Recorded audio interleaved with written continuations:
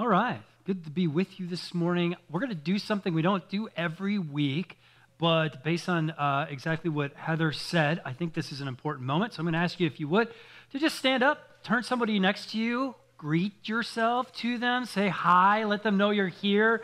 There are a lot of new people here. Just say good morning.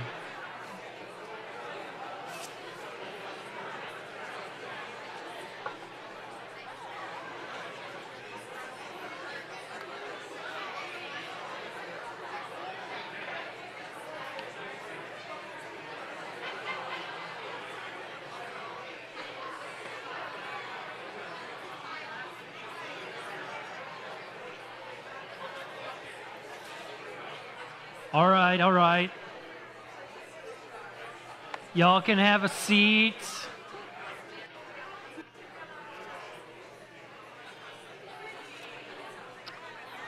Seriously, you can have a seat. Yeah. Go ahead. All right. Save it till later. It's my turn to talk. But Heather is absolutely right. It has been an incredible last month. I hope you feel the same. You know, many of you, if you're new here and you're like, what are you talking about? A neighboring church of ours, The Shelter, recently closed down for very good reasons, and they've all decided to join us, at least for a time. Yeah. And man, what a humbling experience this has been. It's been so cool to get to know so many of you. And I feel like there's already this spirit-led synergy among us that I couldn't have written if I tried to. And so I just feel so grateful for that. But I have a new shirt on, and so I'm going to preach this morning. And let's do it. When I was a really young green pastor, I had this problem where I believed I knew all of the answers to all of the questions. And I just had this arrogance about me, and it wasn't overt, but I had this arrogance, this bad attitude, because I just thought I knew better than everyone else. And that's a tough place to be. I was filled with a lot of ideas, and a lot of them at the time flew in the face of what was happening at the church where I was serving. And so there was this one moment where I was sort of complaining about things, and I was constantly just getting at the heels of our senior pastor, like, why are we doing this? We should be doing that. And he was so patient with me. But there was this one moment where we were having a one-on-one meeting, and we were talking, and I don't remember exactly what I said, but I said something. And he just quietly got up from his seat, and he walked around behind me, and he shut the door. And I was like, oh no. And he sat in front of me. And I don't remember exactly what he said, but he confronted me. He confronted me. He confronted my arrogance. He confronted my bad attitude. I mean, he had seen enough. He had been patient enough. And even though I know in that moment he did not want to have to do that, he did it because it was necessary. And I will never, so long as I walk the face of this earth as a pastor, forget that moment, because it was transformational for me. It showed me, number one, how much that pastor loved and cared for me. That he wouldn't allow me to continue to walk through life, especially as a leader in the church that he was responsible for, with this bad attitude and this arrogance. Number two, it showed that he wasn't willing to let the church suffer because of my behavior. And number three, and maybe most importantly, in that moment, he knew the only way that I was going to experience change in my life was if he confronted me. Now, in short, this confrontation in his office 20-some years ago was really a moment of redemption for me. My arrogance and my attitude, it needed to be put to death in my life. And it really wouldn't only come until he confronted it for me. Now, it should be noted that the pastor that I'm talking about is one of my mentors in life. He is one of the most mature, loving men I have ever met, and he has mentored me for decades. And because of that, he knew in that very moment what was needed. But I don't think that it made it any easier on him. I think it was really hard for him that day. Because here's the truth that we all know. Confrontation is no fun, right? I've never been gone into a moment where I'm like, I really need to speak truth into this person's life, and I can't wait. I mean, and if you have, you are a special breed, because confrontation is just not a whole lot of fun, but it is often necessary. And so, as we dive into the book of Acts, again, we are going to see this truth played out in a way that I think can help us when confrontation is needed in our lives as well. So, with that in mind, if you haven't done so yet, grab the Bible app, open it up, go to events, and follow along with our passage this morning. If you have your Bible with you, we're going to be in Acts chapter 13, starting in verse 1. Now, last week, we took just a short break from the book of Acts. Got a special message from Pastor Joe, a killer message. Yes, it was. Yeah, Pastor Joe was amazing, just talking about Lent and the season that we're in as we head toward Easter. And hopefully you've had time to think about that.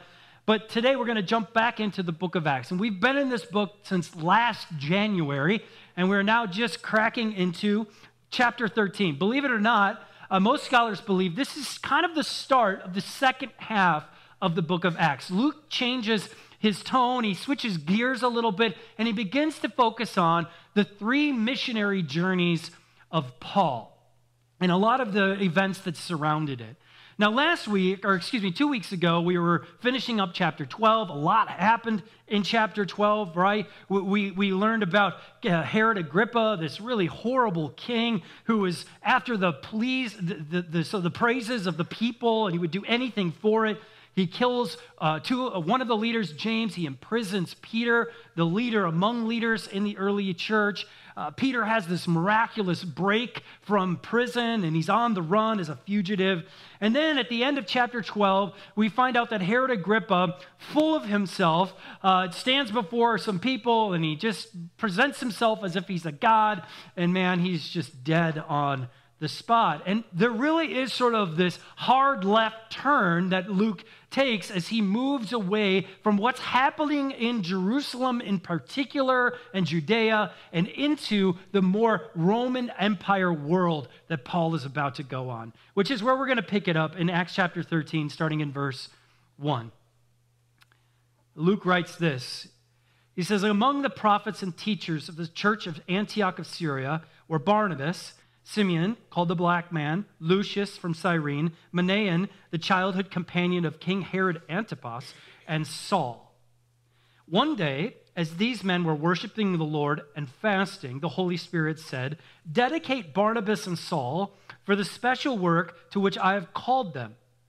So after more fasting and prayer, the men laid their hands on them and sent them on their way.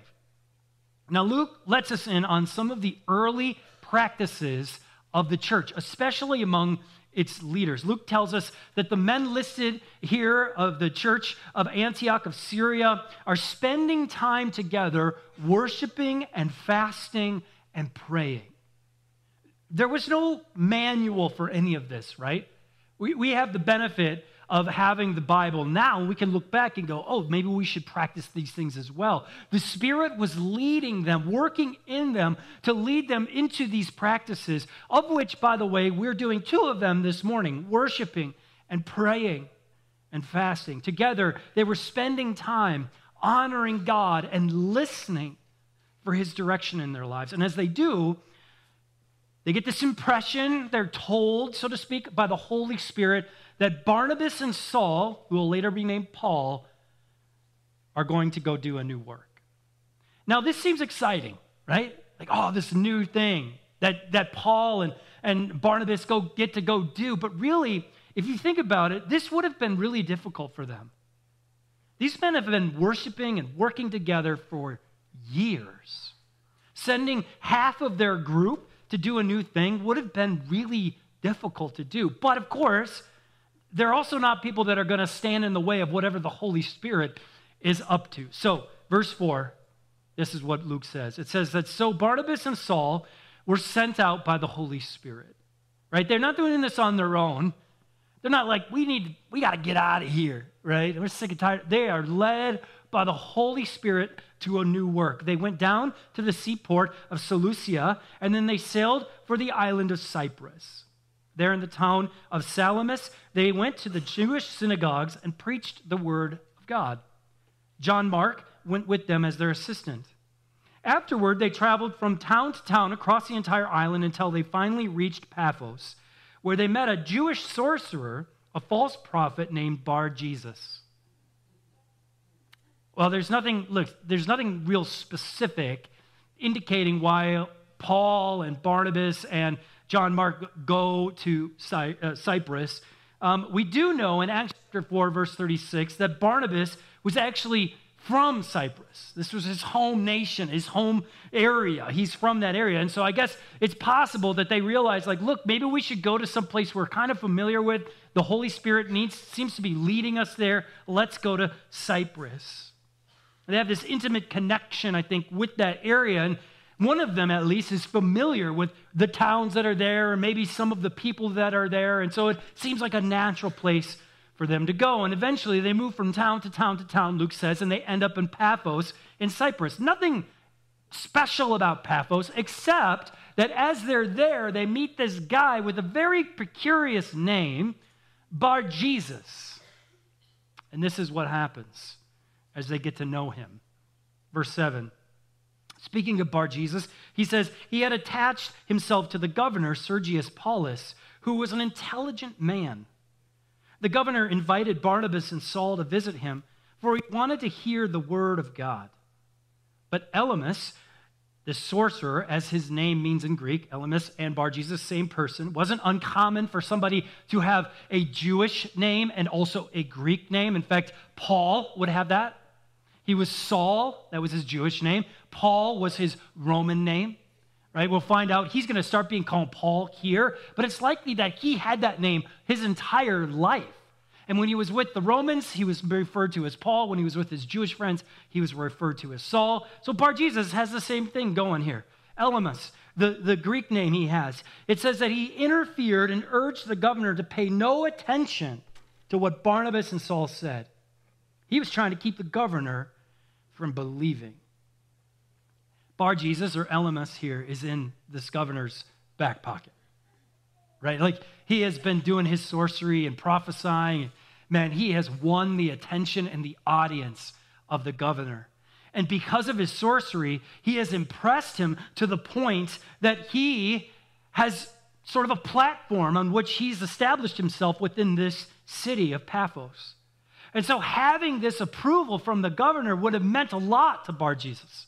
It would mean money. It would mean influence in the area. It would mean fame among the people. So when Barnabas and Saul visit him and tell him about God's word, tell the governor about God's word, this Bar-Jesus is going to do everything in his power to make sure that the governor stops listening, right? I mean, what? Like, they are threatening his authority, his influence in that area by what they're saying about this man named Jesus. Verse 9, Saul, also known as Paul, was filled with the Holy Spirit, and he looked the sorcerer in the eye. Then he said, "You son of the devil, full of every sort of deceit and fraud, an enemy of all that is good, will you never stop perverting the true ways of the Lord? Watch now, for the Lord has laid his hand of punishment upon you, and you will be struck blind. You will not see the sunlight for some time." Instantly, mist and darkness came over the man's eyes, and he began groping around, begging for someone to take his hand and lead him. When the governor saw what had happened, he became a believer, for he was astonished at the teaching about the Lord. So Paul never minced words. And in the case of defending Jesus and the mission of God, he really didn't mince words. So there's this effort on his part to derail the conversation. There's an effort on Bar-Jesus' part to derail the conversation of Paul and Barnabas with this governor. And Bar-Jesus, as a result, is confronted by Paul. Paul even refers to him as son of the devil, which is like, dude, that's a little much.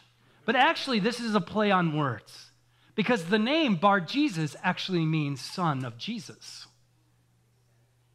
And so, Paul is saying, you think you're the son of the one we talk about. Not so much. You're actually closer to becoming the son of the devil. And listen, everybody who's listening knows this. You can hear this collective like, ooh, like, right? Like, what's going to happen next, man? Like, get the boxing gloves out. Something's going to happen. I mean, Paul is letting Bar-Jesus know you are not going to have the stand right now. And he confronts him. You see, this name that he has of son of Jesus probably was something that he came up with at some point.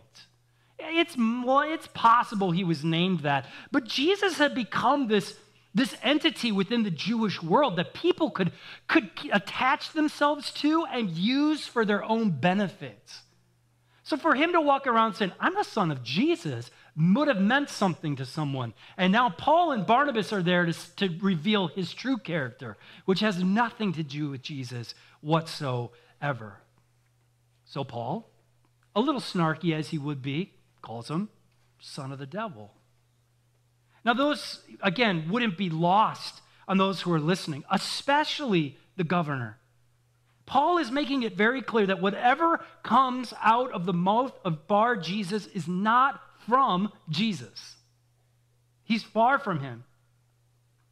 But here's what makes me wonder when I read this passage. There's a lot happening here, but here's the question that comes to mind for me when I see the interaction between Paul and Bar-Jesus. Why? Why does Paul decide to confront Bar-Jesus instead of try to persuade Bar-Jesus?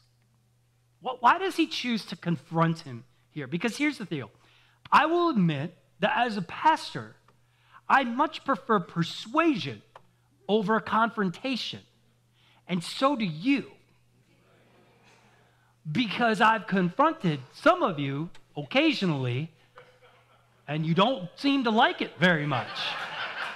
Right?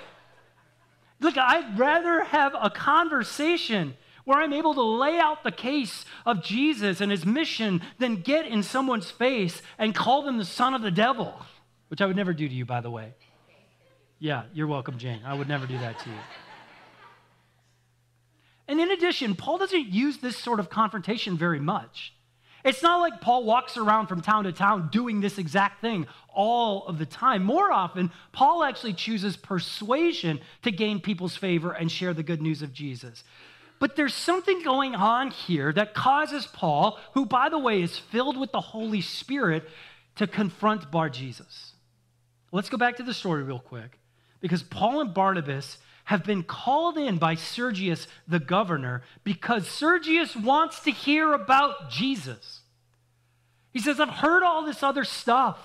This Bar-Jesus guy keeps telling me these things, but I've heard about you guys, and I want to hear what you have to say.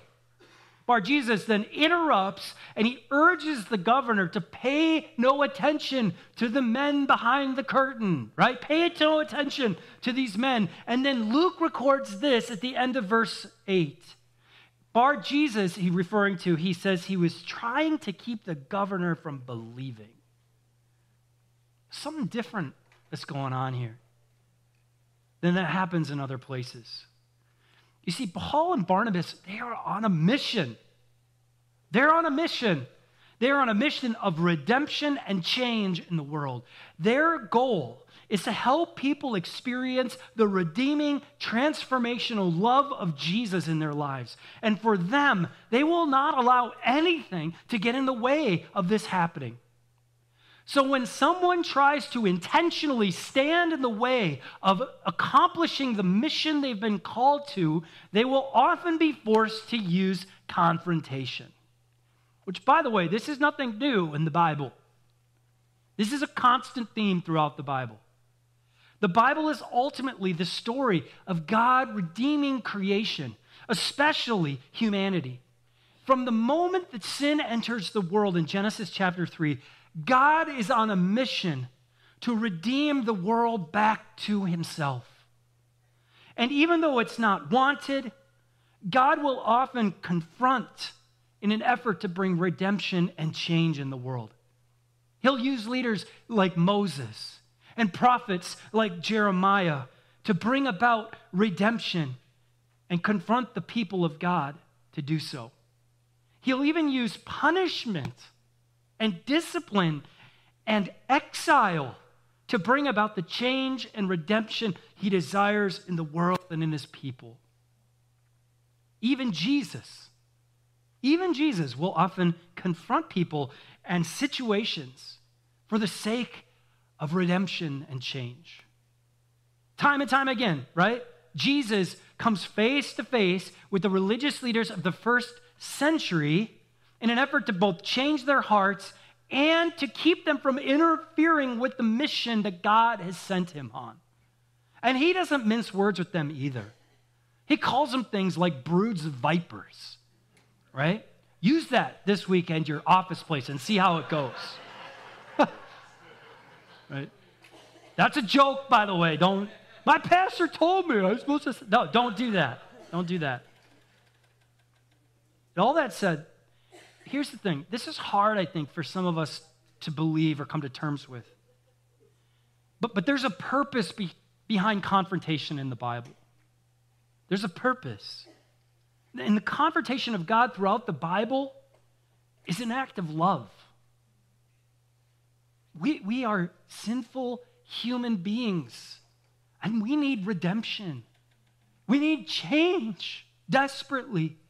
We're stubborn and we're rebellious. We are unwilling to often listen to reason and truth.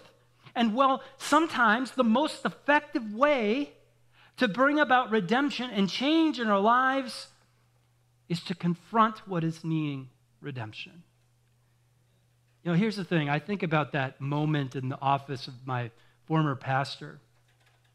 If in that moment he would have tried to persuade me to take steps and maybe, addressing some of the issues in my life, I don't think it would have been very effective. I know it wouldn't be very effective because he'd been doing that for months. It wasn't until he confronted it that the Holy Spirit began to change something in me. And Paul's confrontation of Bar-Jesus is an act of love for the sake of redemption. Right? Paul's not just mad here. He's not just like, this guy, can't stand him, I need to put him in his place. He has a purpose behind this. Paul is on a mission to help people like the governor enter into a new relationship with Jesus, to experience redemption from sin in his life. And as such, Paul is not willing to let anyone or anything derail that process, even if it means he has to confront them and put himself on the line in the process. Now, I want to back up for a second, because before we go far down the road of we need to go out and start confronting people, which is not where I'm going with this, by the way. Did somebody say amen? All right. Okay. All right. Yeah, we should talk later. Yeah, you and I should talk. I'm just kidding. Before we go down that road of just going out and start, don't go to the OBH and start, don't do that. There's a key ingredient about Paul that I don't want us to miss. Because I do believe that we as Christians are called to confront the brokenness in this world. That we are called to bring about redemption, and it often means that we have to stand face to face on the firm foundation of Jesus and say, that's wrong.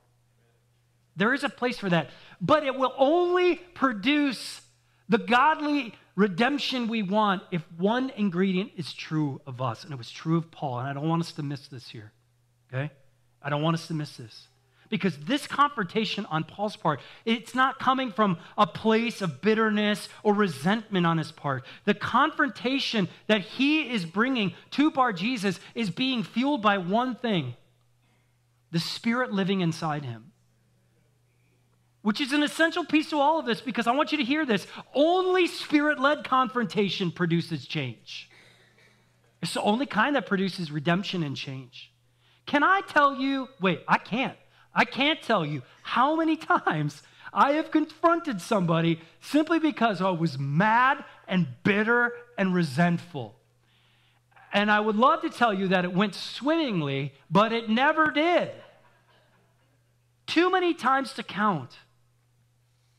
And you know what didn't happen in those moments? Redemption didn't happen.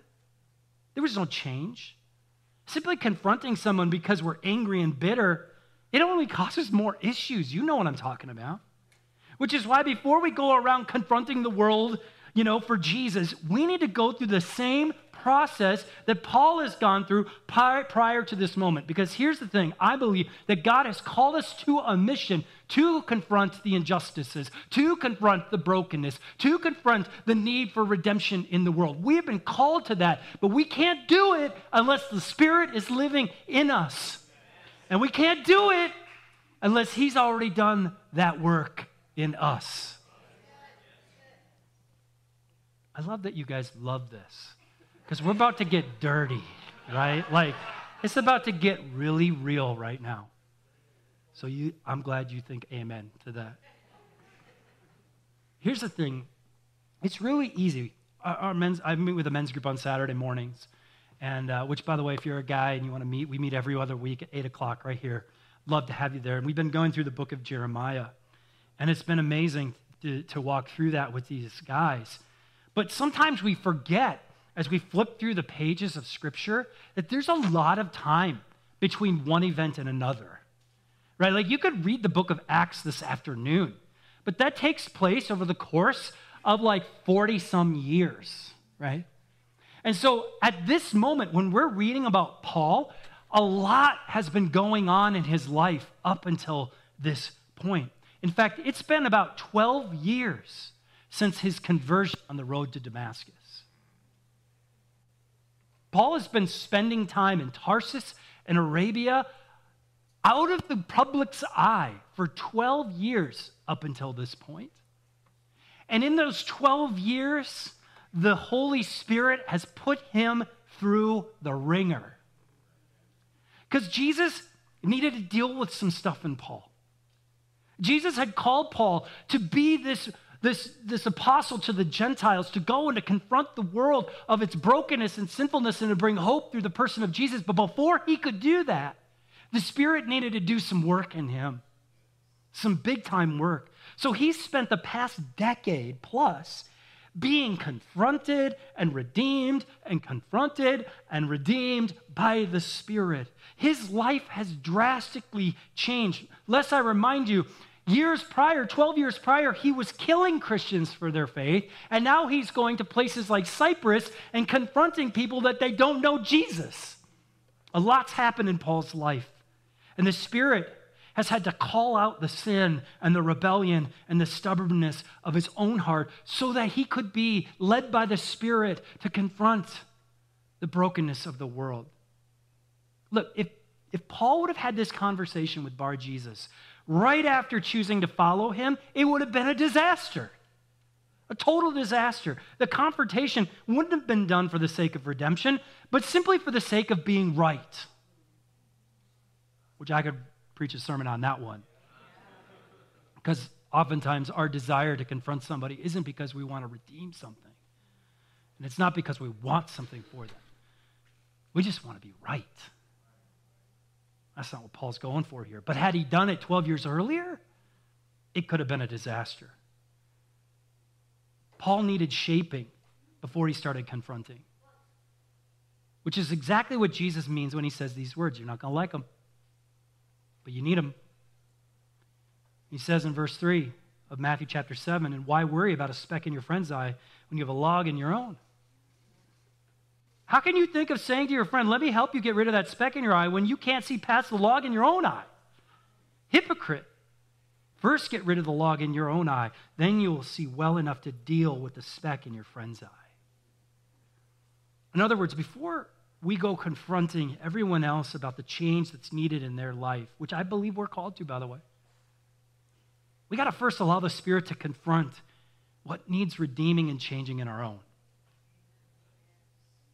To be open to the Holy Spirit confronting the garbage that has taken up residence in my mind and my heart, to allow him to confront us, hard though it may be, for the sake of our own redemption.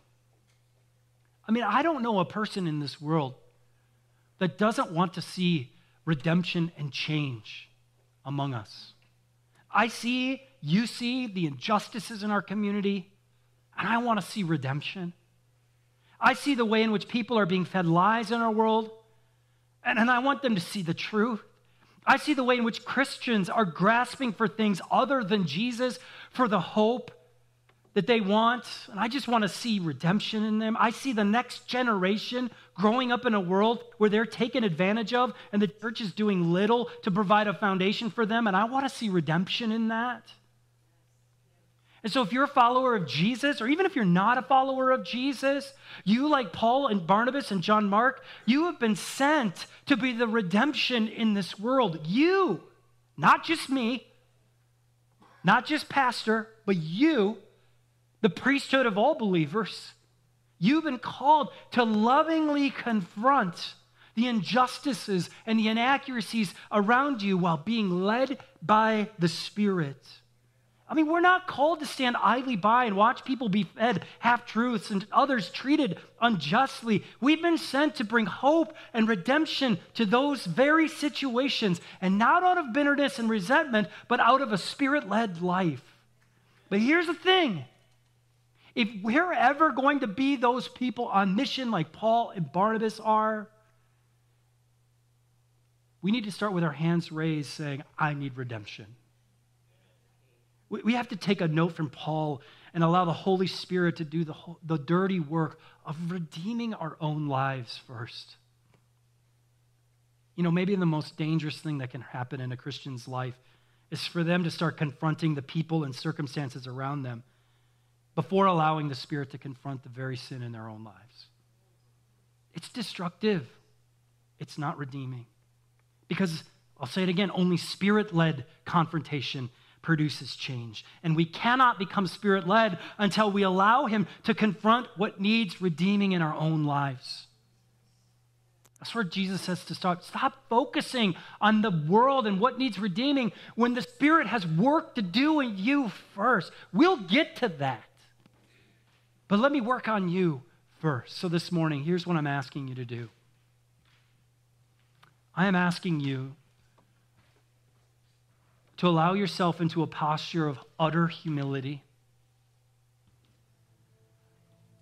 Just like when I was a young green pastor with a bad attitude, I want you to allow the Spirit to get up from his chair, to walk around you, and to close the door behind you this morning. To allow him to expose and to confront the things in your life that are holding you back from experiencing the abundant life in Jesus and to becoming a source of redemption in the world. The world needs you. The world needs you. It needs redemption that Jesus, for whatever reason, said, it's going to come from you, church. But before we go out of this room and we leave, we need the Spirit to confront what's going on in us so that we can do it with pure motives, so that we can be led by the Spirit to confront the injustices in this world. And it's only through that it'll produce change. It's also very possible this morning that you're going, holy moly, this is all too real to me. And I want to invite you to just take a step of faith this morning, to lean in a little bit. You realize there's redemption needed in your own life, in your own heart, in your own mind. And you know this morning that the only way that that can occur is through the Spirit of God working in your life through Jesus Christ. I promise you, God is drawing near to you right now. He is inviting you into something new. He is calling you to just take a simple step towards him, to allow him to change you from the inside out. And so I'm inviting you to just move towards him, to allow him to lovingly redeem you through his life, death, and resurrection. That all of us in this moment would just stand humbly before our Creator and say, God, what needs redeeming in my life that I might be redeeming in the world? What needs changing in my life so that I might be an agent of change in the world? We have this saying here that we say we want to be a community of changed lives, changing lives, which means that we want to be a community of people that stand in this posture of humility and say, Jesus, your will be done in my life. Expose the darkest places of my soul and change me that I might be an agent of change in this world. There is nothing better in my mind than working side by side with the creator of the world to bring redemption into the broken places of this world. But it starts right now with us saying, God, have your way with me. Give me a clean heart. Deal with whatever's going on in my life. God, we come to you humbly this morning. We thank you for the boldness of Paul, but we thank you for the story of Paul. That God, you had taken him so far from where he once was. That you had brought about redemption and change in his life to the point that when he got to Cyprus, he was able to confront what needed to be confronted for the sake of the mission going forward. And on that day, Sergius Paulus would come to know you because of it. God, we want to be on mission like that. And so this morning, we invite you and your Spirit to do a work in us, to expose those places in our lives that need redemption and forgiveness and healing, that we might confront lovingly the world that is desperate for redemption in itself. We thank you for Jesus. Thank you for Jesus who came to this earth to confront the sin of this world, to walk perfectly among us, to teach us, to guide us, to give us an example, to willingly walk to a cross and die upon it so that we might be invited into a new relationship with you, experience redemption in our own life. God, that the sin that once held us would no longer keep us captive, but that we would experience the freedom of new life in him. We thank you that he resurrected 3 days later so that we have nothing to fear in this world, but that he is now still actively working in and through our lives. And so in this moment, in this very moment, may your Spirit move through this room, that as we sit humbly before you, that you would do a good work in us, that you would redeem us for the sake of redemption in this world. We thank you, Jesus, for the way that you love us, for the way that you guide us, and it's in your name we pray. Amen.